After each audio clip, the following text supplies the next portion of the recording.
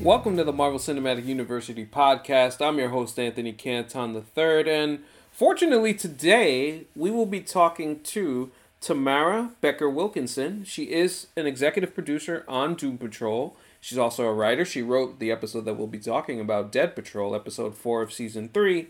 And she's also done some work on Daredevil. She's written for season 3 there. She's also produced for season 3 there. She's done a lot of interesting stuff. So I was just curious in general once I saw Dead Patrol, and I said to myself, listen, I have to talk to this person and find out what she was thinking and how all of that came together. So we had a conversation, runs about 45 to 50 minutes if I'm not mistaken. It was really good. We get behind the business in general and what writing and producing is like. And she even gave some introspective answers on just advice for aspiring screenwriters and things of that nature. So before we get to that interview, I just wanted to quickly say this. Obviously, you can check out our Patreon at patreon.com/MCUniversityPod, where you can get all of our bonus content, like the Doom Patrol recap that myself, Dalbino Osorio, and my guy John from Murphy's Multiverse did last week. There will be a Constantine review. Jake Christie is handling that business over there. And we have more coming from the bonus side of the show. So would definitely like everybody to check that out if they get a chance. But if not, just rate, review, subscribe. And yeah, definitely give us those reviews because I want to try and get to 100. We're at 91 right now. So we're not far away from 100. Would love to see it. It would be really, really cool. So, yeah, just give us a review, if anything, even if you can't join the Patreon. But before I get into the interview, I did want to note one thing. So, today, we found out that Marvel is delaying some of their movies. Particularly, the big one is Doctor Strange, which is now being moved from March to May. I think the quick take on that from me is simply that Doctor Strange Multiverse of Madness feels like an Avengers level movie, and Avengers level movies have all taken place in the month of May or the end of April.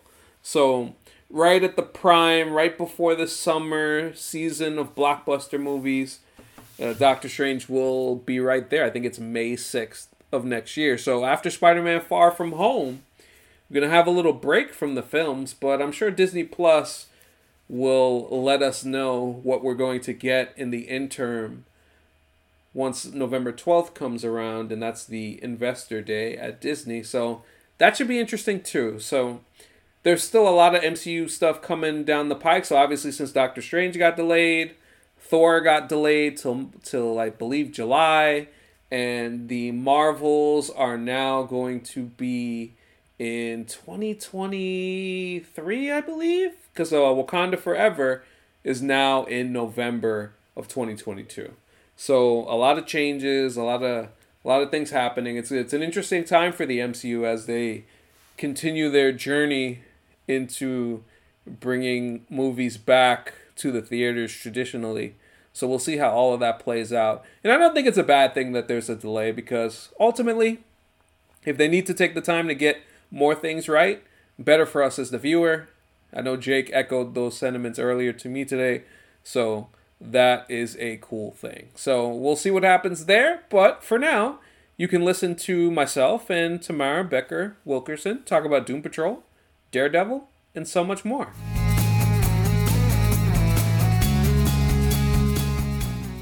Hello, everybody. This is Anthony Canton III, and I am proud to have today with me on this episode of Marvel Cinematic University.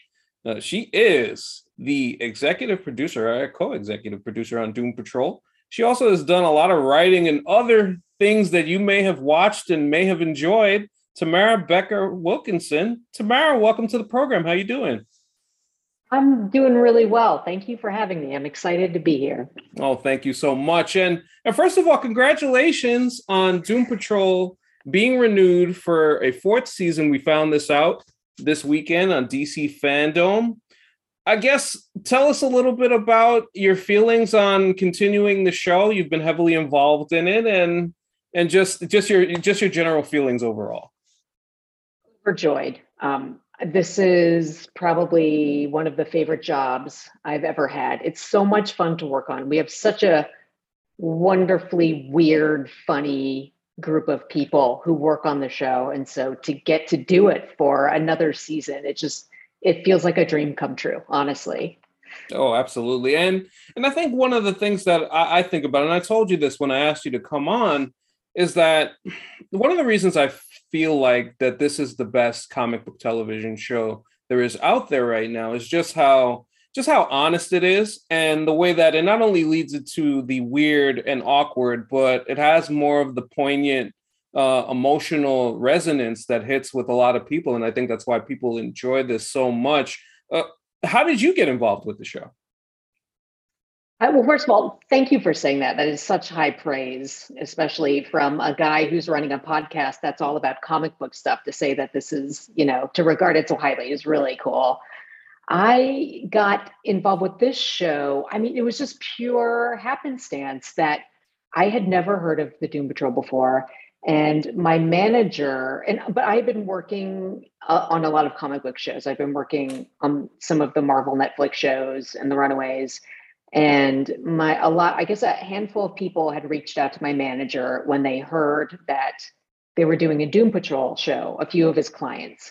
And so I think I was either my contract was coming up or I was between things or I don't know what, but my manager said, I'm just going to throw your sample into the mix and see what happens. And it just so happened that I got a meeting on the show and I was so not even committed to, or not knowing anything about it. I just went to the library to get the books. I'm like, I'm not even going to spend the $25 on the trades. I'm just going to go to the library.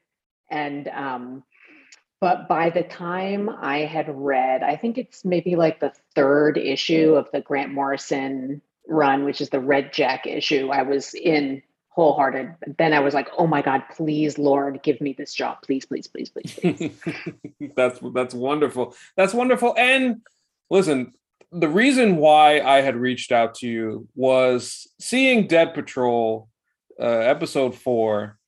And as I said last week on the show, it was one of the damnedest things that I've ever seen in television. And I just have to ask, how did all of this come from your mind? Where did it come from? There's just so much going on. So I guess I'll start with this as we deep dive into it. Just in terms of pitching the episode and your ideas and how this all came together, how did that come about? Well, it didn't even come from my mind, to be quite honest. So, and I really have to credit the entire room. And I think that someone else had the idea, and I cannot for the life of me remember who, but somebody, and I think it may have come off of, well, if the Doom Patrol are going to die, then, they should be undead in that, we should do Doom zombies. And so really like everyone in the room, and for the episode itself, even though I went off and I typed the words, I did the typing of the episode, but it really was a group effort by everyone in our room to add their weird 2 cents to it. But I think the part that I really pushed for and I think a lot of other people in the room wanted to, was I really wanted to bring back Darren Jones as that werebutt. And so when I saw we had like 2 different things on the board, like butts and zombies. And then one day, I don't know if it was me or I was the person that was shouting it the loudest, but I was like, butts versus zombies. I get very conscious of the fact that when I see things on the board that we're talking about, and I want it all, I get very greedy. And so I was very conscious of the fact that, I was being greedy and asking for like 2 really great things. And I was just very fortunate that Jeremy Carver was like, yes, those 2 things work together great. Oh my goodness. Yeah. And it's funny because it's like you think about the way that the episode starts with Kipling and Niles' head and the horse. And I'm just like, oh, wow, this is crazy already. And then we devolve into what proceeds to happen in the rest of the episode is just, I was just like, wow, this is it's honestly one of the reasons why I really do love this show, because you found a way in that episode to not only have all of that scenario play out, but still you had all of the characters continuing to deal with their grief with Niles and the conflicted feelings that they have with Niles. So I thought that was fascinating. How, in terms of like talking, since this was a group effort, as you say, in trying to mix those particular things in, because every main character on that show is dealing with something really emotional at the time. Yeah, I mean, well, there were a couple of things going on, and one of them was that we sort of our episode 1, Niles died, and we felt like we wanted to give the characters space to have some closure about their feelings about Niles's death.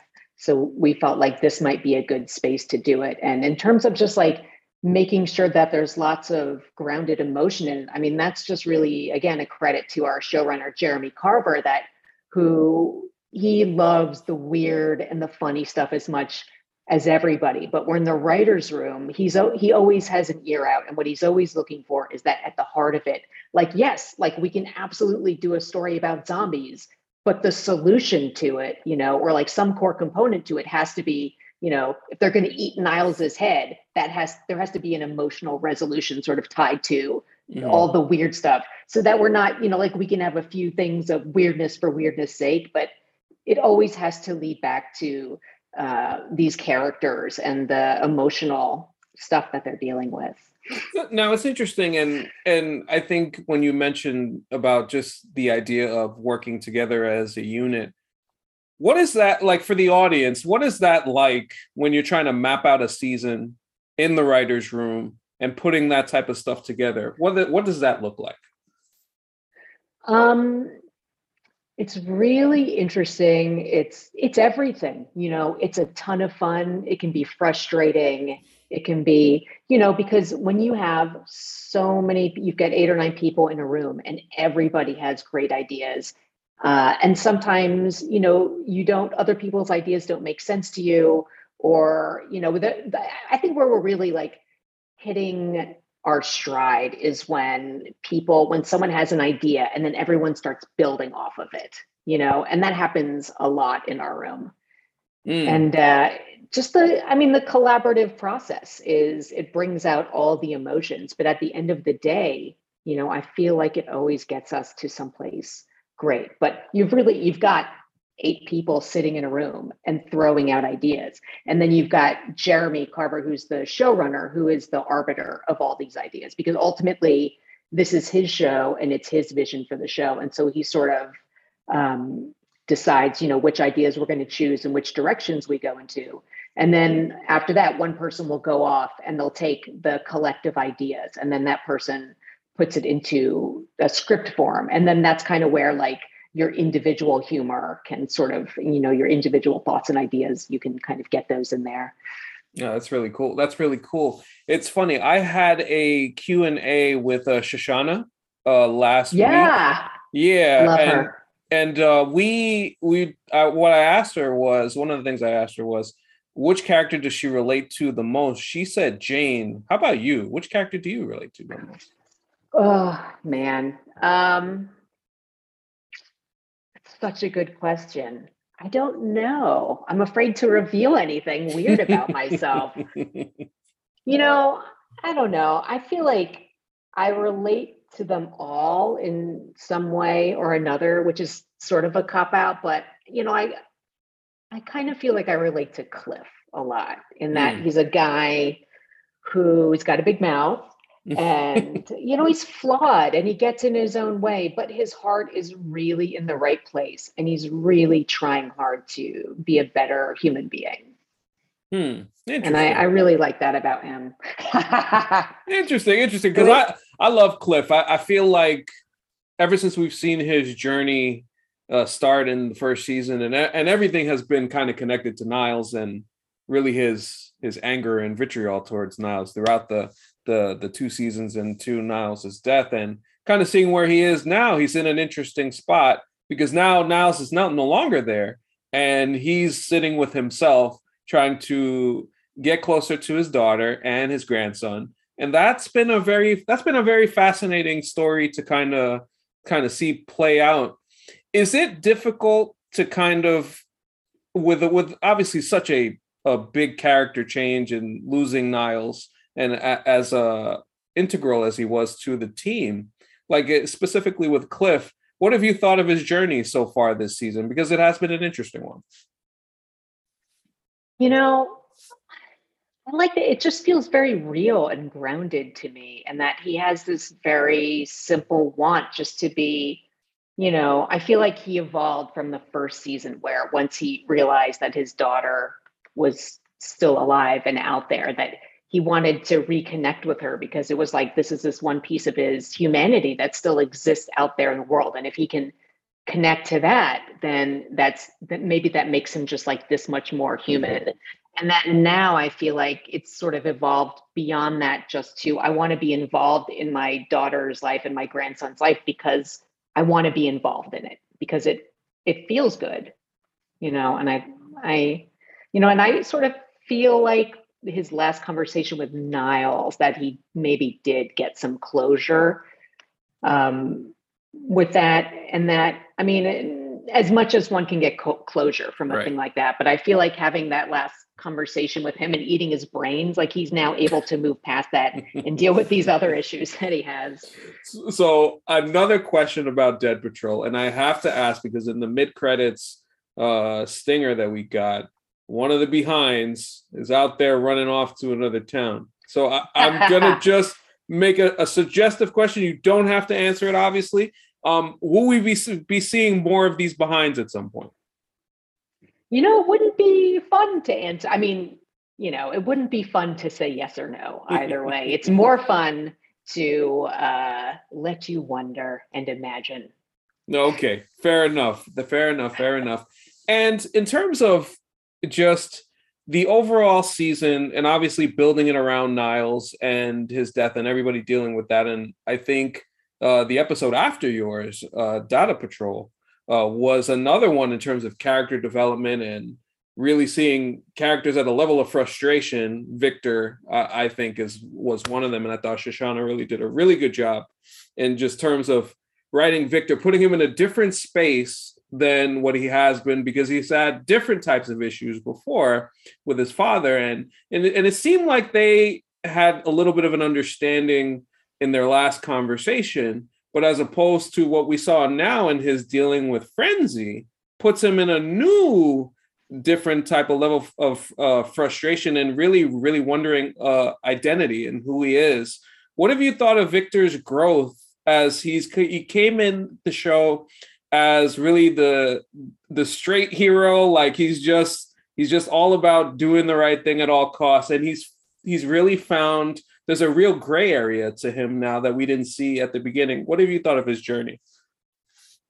I found it so interesting. And I love that we had the opportunity to take, like you said, this very traditional hero and sort of weigh them down with the lead balloon that is the Doom Patrol. That he sort of had this opportunity to really examine, or he's starting to get this opportunity to really examine himself and think.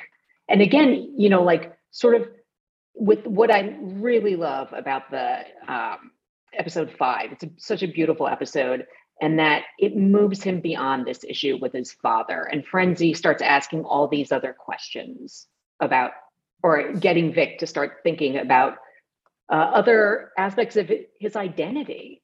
And it's great to move him beyond, because like when you read Cyborg comics, so much of it is anytime there's any interaction with Silas, it's sort of like, I hate you, Dad. It's a lot of that. And Right. So to kind of now sort of, and that's always going to be a part of it, because again, it's another thing. And this is another thing that I really like about the way that we deal with these psychologies, is that nothing is ever solved. You're not going to solve your daddy issues, but you have to figure out how to deal with them and move beyond them or function in your life with them. But I love that we're sort of starting to open him up a bit and think more about who he wants to be as a man. Yeah, and there's an idea of self-reflection there, and I think that's another reason I love this show. It just gives more of an opportunity to sit with characters in all different types of spaces. I think of Larry and the dealings with his son and his own issues, obviously with what happened with the split with the negative spirit. Jane, I think she's really a special character. Diane Guerrero is tremendous. She's amazing in what she's been able to do to this point. I think that's actually another character I would like to visit. Jane and where she is now, specifically with Kay and her almost like maternal instincts with her, and also at the same time the fog, which got introduced in episode 5, kind of giving her like an enticement in a way to kind of lead her down a different path than what she's been used to seeing. How about Jane? Like, I've seen her grow and deal with so much pain, so much trauma, and now she's also in a different space. So I wonder what you thought of her journey. Yeah, I mean, it's terrifying to me where Jane is at in an interesting way that to see, we sort of touched on this in season 1 with the Von Fuchs episode where Von Fuchs is sort of taunting her and saying, are you worried that if Kay gets better, that you are going to disappear? And so that's sort of what we're starting to touch on with the episode, which I think is also number 5, where Kay is saying, I need new shoes and I want to go get them myself. And so the idea that, the really messy, complicated things that Jane is feeling about, on the one hand, Kay getting better is a good thing. But on the other hand, Kay getting better, she doesn't know if that means Kay won't need me anymore. And then do I disappear? Do I cease to function? So Jane is also dealing with, like similar issues of identity. And, just to talk about Diane Guerrero for a second, I mean, man, how lucky were we that we got her for this? Because I don't know how she does it. Her ability to create so many different characters that feel so different from one another that she really disappears into it's so amazing. Yeah, she's tapping into something that's really, really incredibly creative. And I do hope that she does get recognized for it, because that is really difficult to do. And she is doing a tremendous job to this point. Now, in terms of like overall rest of the season, and it's not a spoilerific question, but it's just more of a thematic question in terms of like the rest of the way, in terms of like mapping the season out. And what have you found interesting, as it feels like this show, and I think you said it before, where in the writer's room you guys are kind of hitting your stride, and it does feel like the show has continually built upon itself and gotten better and better as it's gone along. How do you keep that consistency, and how do you manage that? Because it really is a difficult thing, because you don't want to feel like you're getting stale, because we've already seen so much wackiness in this show to this point. So how do you manage that aspect, and just the idea of thinking about, or not worrying too much at the same time? I mean, the top of my head answer is pure dumb luck. I know, but I think a little, maybe a little bit more goes into it than that. And part of it is that we all are fans of the show ourselves, if that sounds weird, but like everybody, we've seen all the episodes. We're all watching them again every week, because we just enjoy them so much. And so I think part of it is just wanting to tell stories that we ourselves would want to see as fans of the show. And then I think the other thing that really helps us is, at the end of the day, just keeping true to the emotions of the characters. But I don't know. Then there's that element of dumb luck that just, thank goodness we're able to pull these stories out of our butts. Yeah, sometimes it's a perfect storm. It really is. Yeah. It really is in a lot of ways. I actually also wanted to get into more about your career, because a lot of it has spanned a lot of different things. it was funny when I was researching you a little bit. I saw that you wrote for Covert Affairs, and I was like, Annie, really, Annie? That's so Yes. cool. Oh, I loved Covert Affairs. Oh, no way. Yeah, I was a big fan. My sister and I will watch that show, and we would talk about it every week. So it was always fun seeing Annie and dealing with her daily adventures. And I thought it was always cool that she could handle herself by herself. It wasn't one of those things where she always needed a man to help her or anything like that. She was confident. She was in control in a lot of ways. And I think it wasn't really till the last season where there was a romantic element that affected how she made decisions. I'll ask about Covert Affairs since I'm a Covert Affairs fan. So just in general, like, how did you get involved with that show? And I think the fact that it went on as long as it did was a credit to the writers, because it really was very entertaining week to week. That was a really fun show to work on. And I loved it for all the reasons that you just said, that because of the strong woman in law enforcement who was very independent and smart, but also vulnerable. And I already forgot the question. Oh no, just like in general, like how was it not only getting involved with that show, but writing this character and continuing to watch this character grow and deal with different things. Her relationship with her sister was always evolving because of when she found out that she was a CIA agent. That changed the dynamic between the two. So I always thought that was interesting. And yeah, I would say those, like, in terms of the show in general. How did you feel about the journey that Annie took? I thought it was cool. Because we didn't have a lot of romantic stuff on the show. I was kind of, the first few seasons, I didn't come until season 3, and she had a few more dates and stuff, I think, in the first season, and there was a lot more with her sister in the first season. So I wish that there was more with her sister in that, because I really liked that dynamic, and I liked seeing Annie try to have to navigate her life outside of the CIA, or when the two would intersect and it would cause issues for her. But I was glad by the 5th season that we did. And I think all of us as writers were sort of hungering for a little more of like a romantic situation to put her in. And, I did notoriously write the episode where Annie and Augie break up, and got a lot of fun. Actually, from people who were very angry at me on Twitter, made some good friends out of it. Really? Because it's funny when you mention Annie and Augie, I was of the opinion, I was like, do they really need to get together? Because it just felt like, I wasn't like all the way there, because they had such a wonderful friendship, and partnership, I should say, also, that in the field and outside of the field, that I almost thought that, not to say that it diluted it necessarily, but it took away from the thing that I enjoyed and made that part of their relationship as friends so interesting. So I got to be honest, when you broke them up, I was like, all right, cool. I'm not against it. I'm really not against it. In that case, you're welcome, Anthony. But no, I get it.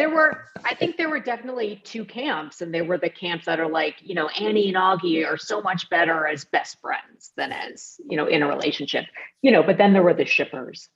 Oh yeah. There's always the shippers. That's the one thing about television and movies. Yeah.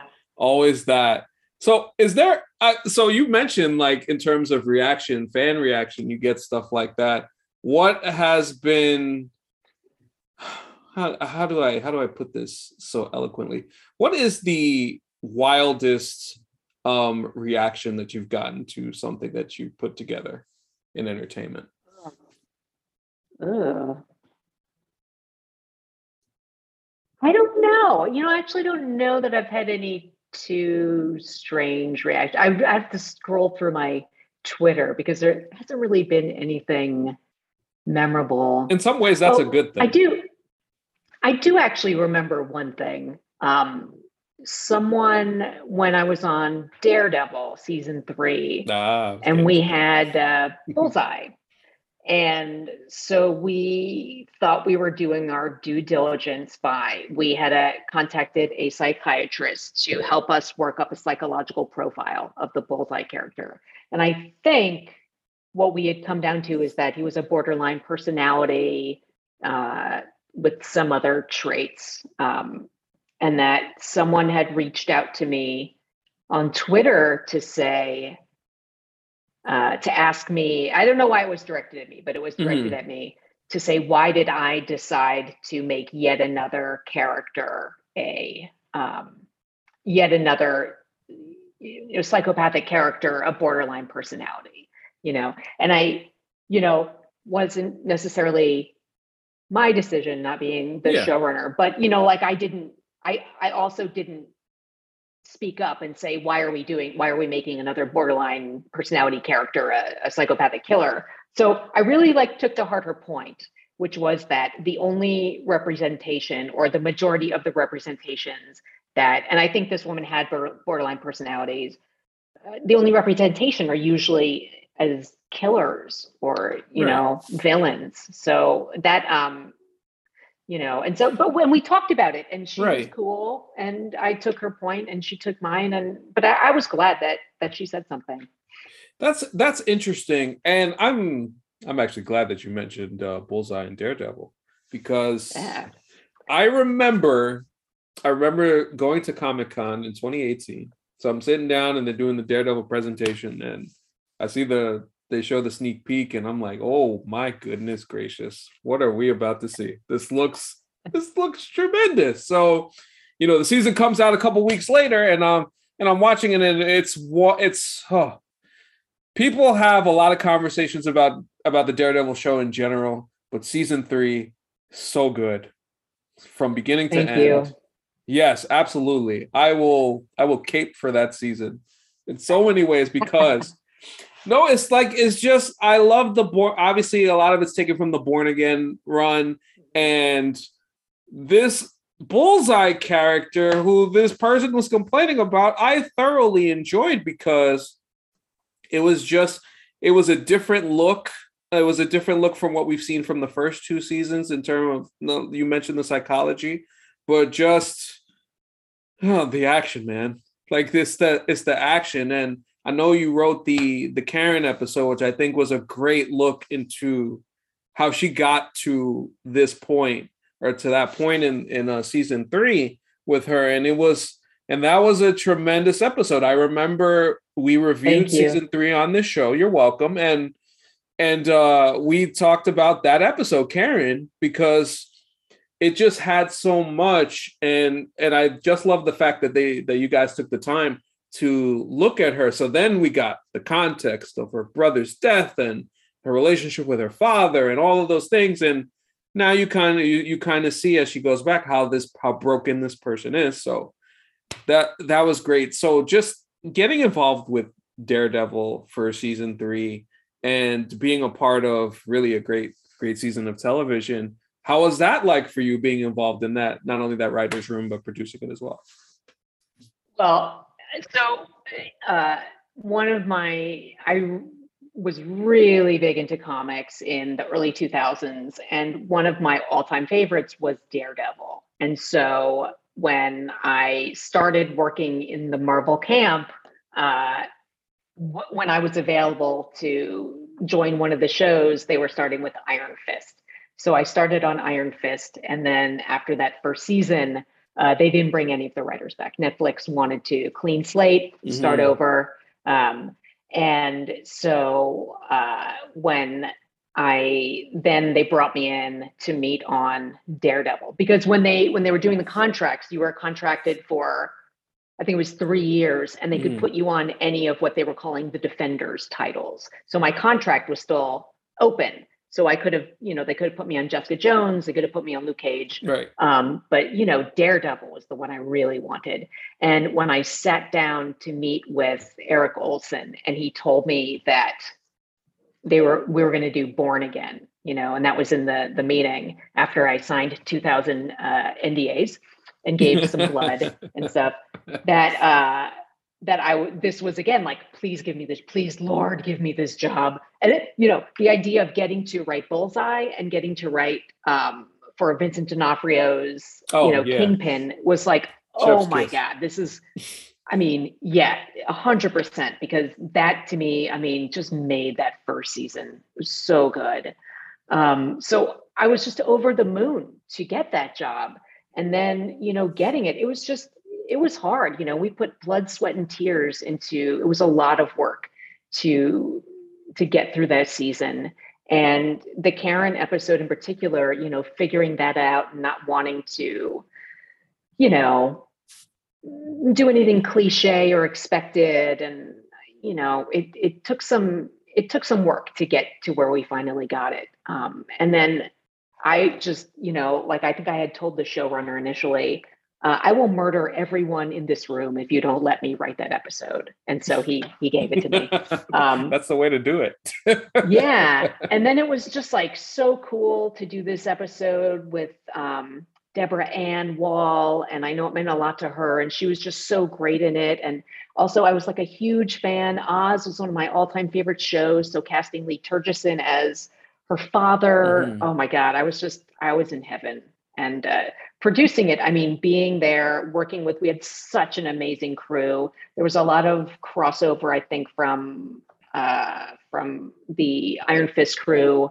And just such an incredible, hardworking team that, that are also like, when you go to set on these shows, especially on Iron Fist and on Daredevil, it felt like everyone in the crew just loved working on these shows too, that they were fans of. And so all that passion just went into everything. And I think that's also one of the reasons why season 3 of Daredevil was so successful. Oh man. You know what? I think the thing about that season, and I think the best way to describe it, is complete. It felt complete from start to finish. And I know I was disappointed when at the time I was like, oh, we're not going to see these characters again. Darn it, because I really loved where the story was headed. But in the sense of how it started and how it ended, I thought in a way you guys left it off in a perfect way, where if the show obviously had ended there, it was fine.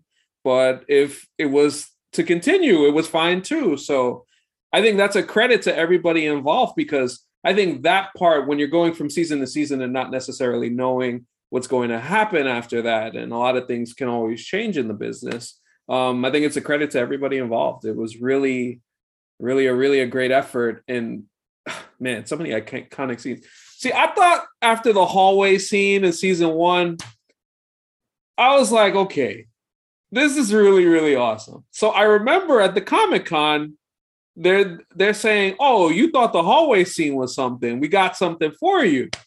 And I was like, oh, okay, let's see how they're going to top this. And then I see the jail scene, and I was just like, what? They found a way to top it. How do you, in terms of the action, like all that stuff, when you're seeing that come together into fruition, because that was really, I think that's really what a lot of fans really loved as well. Storyline wise, and of course you love Charlie Cox and everything that he's doing, and Foggy and Karen and all that stuff. Vincent D'Onofrio is Wilson Fisk. All of that stuff is awesome. But when you get down to it, Daredevil is such a physical character. So to really bring it to life in a way that was so enjoyable was really fun. And then of course, like I mentioned, season 3, that all those fights, man, as good as it gets. How is somebody who created it, who was a part of creating that aspect, how does that feel for you, seeing something so awesome? I wish I could take any credit at all for that jail scene, but I can take zero credit. I think it was an idea by Alex Garcia Lopez, who was the director. It was his idea, I believe, to do it all in one shot. And our stunt coordinator, just a genius. So good. And what was really fun, we watched it a bunch of times once the scene was done. And Lewa Nasruddin, who wrote that episode, having him sort of do the color commentary of how everything worked, and saying like, see that leg right there, that's Charlie's leg, but that's his stunt double's leg. It's so amazing the way that it came together. And I think they spent like an entire day just rehearsing it to get it right. And then maybe they did like 7 takes in total or something like that. And it was just really cool even to be a bystander that close to something that was so amazing. Oh yeah, for sure, for sure. I can imagine, because that show was just, and specifically season 3, and obviously you happen to be on it. It was I did. It was really really cool to see. What, in terms of your career to this point, are you, or what have you been proudest of, in terms of, it could be a particular project, or just something that's happened in your career in terms of how far you've gotten, because you've done a lot of really cool stuff. Oh, thank you. I am, there's a lot, I'm very proud of that Karen episode. And I was really happy with the way we got to flip that Born Again ending with Karen holding Daredevil instead of, that shot came out so cool. I'm particularly proud of the work we do on Doom Patrol, though, just because of the sort of emotional depths that we go to, and we really try to handle it with a sensitivity and a groundedness that that I feel really good about. That's awesome. A couple of quick hitters before we go. I did want to get your thoughts, like anybody who's an aspiring screenwriter, things of that nature, who wants to get into this business. What type of advice would you like to give to anybody, in terms of like whether it's writing advice, or whether how to deal with people once you get in the business? Well, what do you think? It's so funny. The first piece of advice that I always used to get is, you have to move to LA. You're not going to work as a writer unless you live here. Things have changed so much with Zoom. I don't even know that that's the case anymore, because so many people, not so many people, but people in our writers' room, there were like 2 or 3 of them that live on the East Coast now, or that were on the East Coast for all of last season. So that's kind of out the window, my go-to piece of advice. But I would say, write what excites you. Don't write what you think is going to sell. Don't write what you think is going to be popular. If your agents and managers tell you, don't write that, no one is ever going to buy it, don't listen to them, even if it's true, because your passion, even if they're right, maybe it never will sell, but what you will have is a great calling card for your writing, because that passion comes through on the page. And when people read how much love went into that script, I really feel like it shows. And that I think that's something that people look for when you're writing, and that you never know when I'm losing my train of thought. It's 5:00. It's almost dinner time, because I'm 50. I'm 57 years old, and I like to eat at 5:30. Just that. But I think it's a very simple, just write what you love, because when you try to write the thing, and I mean, this has been my own personal experience where I've tried to write like a medical show, because I thought, people like medical shows, and I could probably sell that. And nope, didn't sell it. No one wanted it. But so when I went and I wrote a thing that I really cared about bounty hunters, because that was really interesting to me. And there was a father-daughter relationship at the heart of it, which was interesting to me. Nobody bought it, because no one is really interested in, doing a show about bounty hunters, is the feedback that I keep getting, as much as I try to trot out the script and sell it over the years. But unless it's Star Wars. Unless it's Star Wars. Yeah. Unless it's a baby Grogu and Mando, then it's, but I got so many jobs and meetings off of that script, because it was something that, that was interesting to me and I really cared a lot about. So not every script is necessarily about selling. Sometimes it's just good to have a strong calling card. Interesting. And the last one I'll get you out on is, what has this business taught you about yourself personally as you've navigated it for all these years? Such a personal question, Anthony. I tend to get introspective on these things. My apologies. It's just how I don't know. That's how I'd be thinking. Oh, you don't know? Okay. No. Let me think about it for a second. What has this business taught me about? Okay, I'll tell you. It has taught me that I am tougher than I ever thought I was, but it's also taught me that I am weaker than I ever thought I was. Does that make sense? I see what you mean, because I can't imagine the levels of, you go from feeling that you got something right at one moment to easily one day you feel like you ain't got nothing.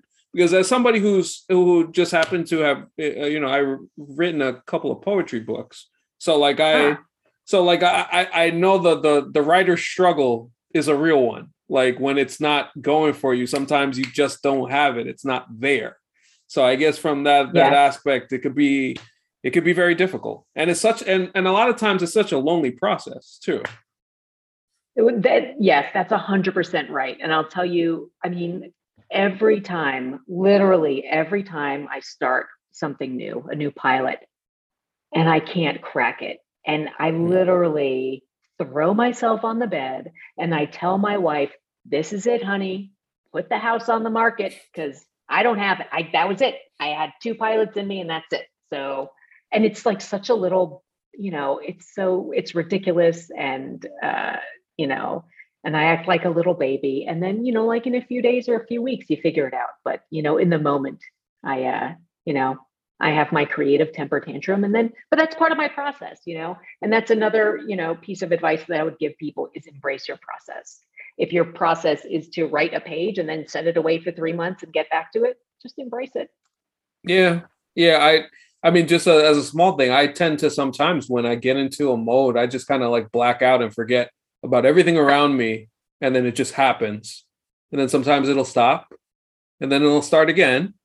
And similar to what you're saying, yeah, sometimes it is like that, because a lot of times like your emotions could be so fleeting.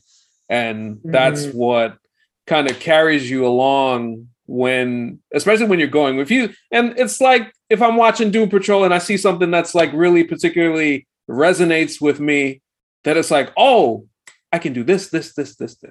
So and I can write this, write an article here, get a Q&A here, all this other stuff. And that's what kind of helps. So I think that's, embrace the process is a really great answer. Tamara, thank you so much for doing this. This has been so much fun. Anthony, thank you so much for asking me. This was so fun. Oh, absolutely. And yes, before we go, where can we follow you? Oh, I'm on the Twitter. Yeah. I think my handle is @TRBecker. Yeah, and right now you got the Dracula thing going with all the Halloween movies that you're watching. Yeah, I know. Because people always come up with these great puns for their names during October, and I'm not. I don't know. I don't have that gear for puns, though I enjoy them. So I just go with the blatant Frankenstein Becker Wilkinson or Dracula Becker Wilkinson. Awesome. Yeah, thank you so much for joining me. I really do appreciate it. Of course, you can follow me on Twitter at @AnthonyCanton_3. Follow the show at MC University Pod on Twitter. The guys will be back next week. This actually is a special episode, so really glad to talk to Tamara today. And so for Tamara, for Anthony Canton III, this has been Marvel Cinematic University, the podcast, and we will talk to you next time.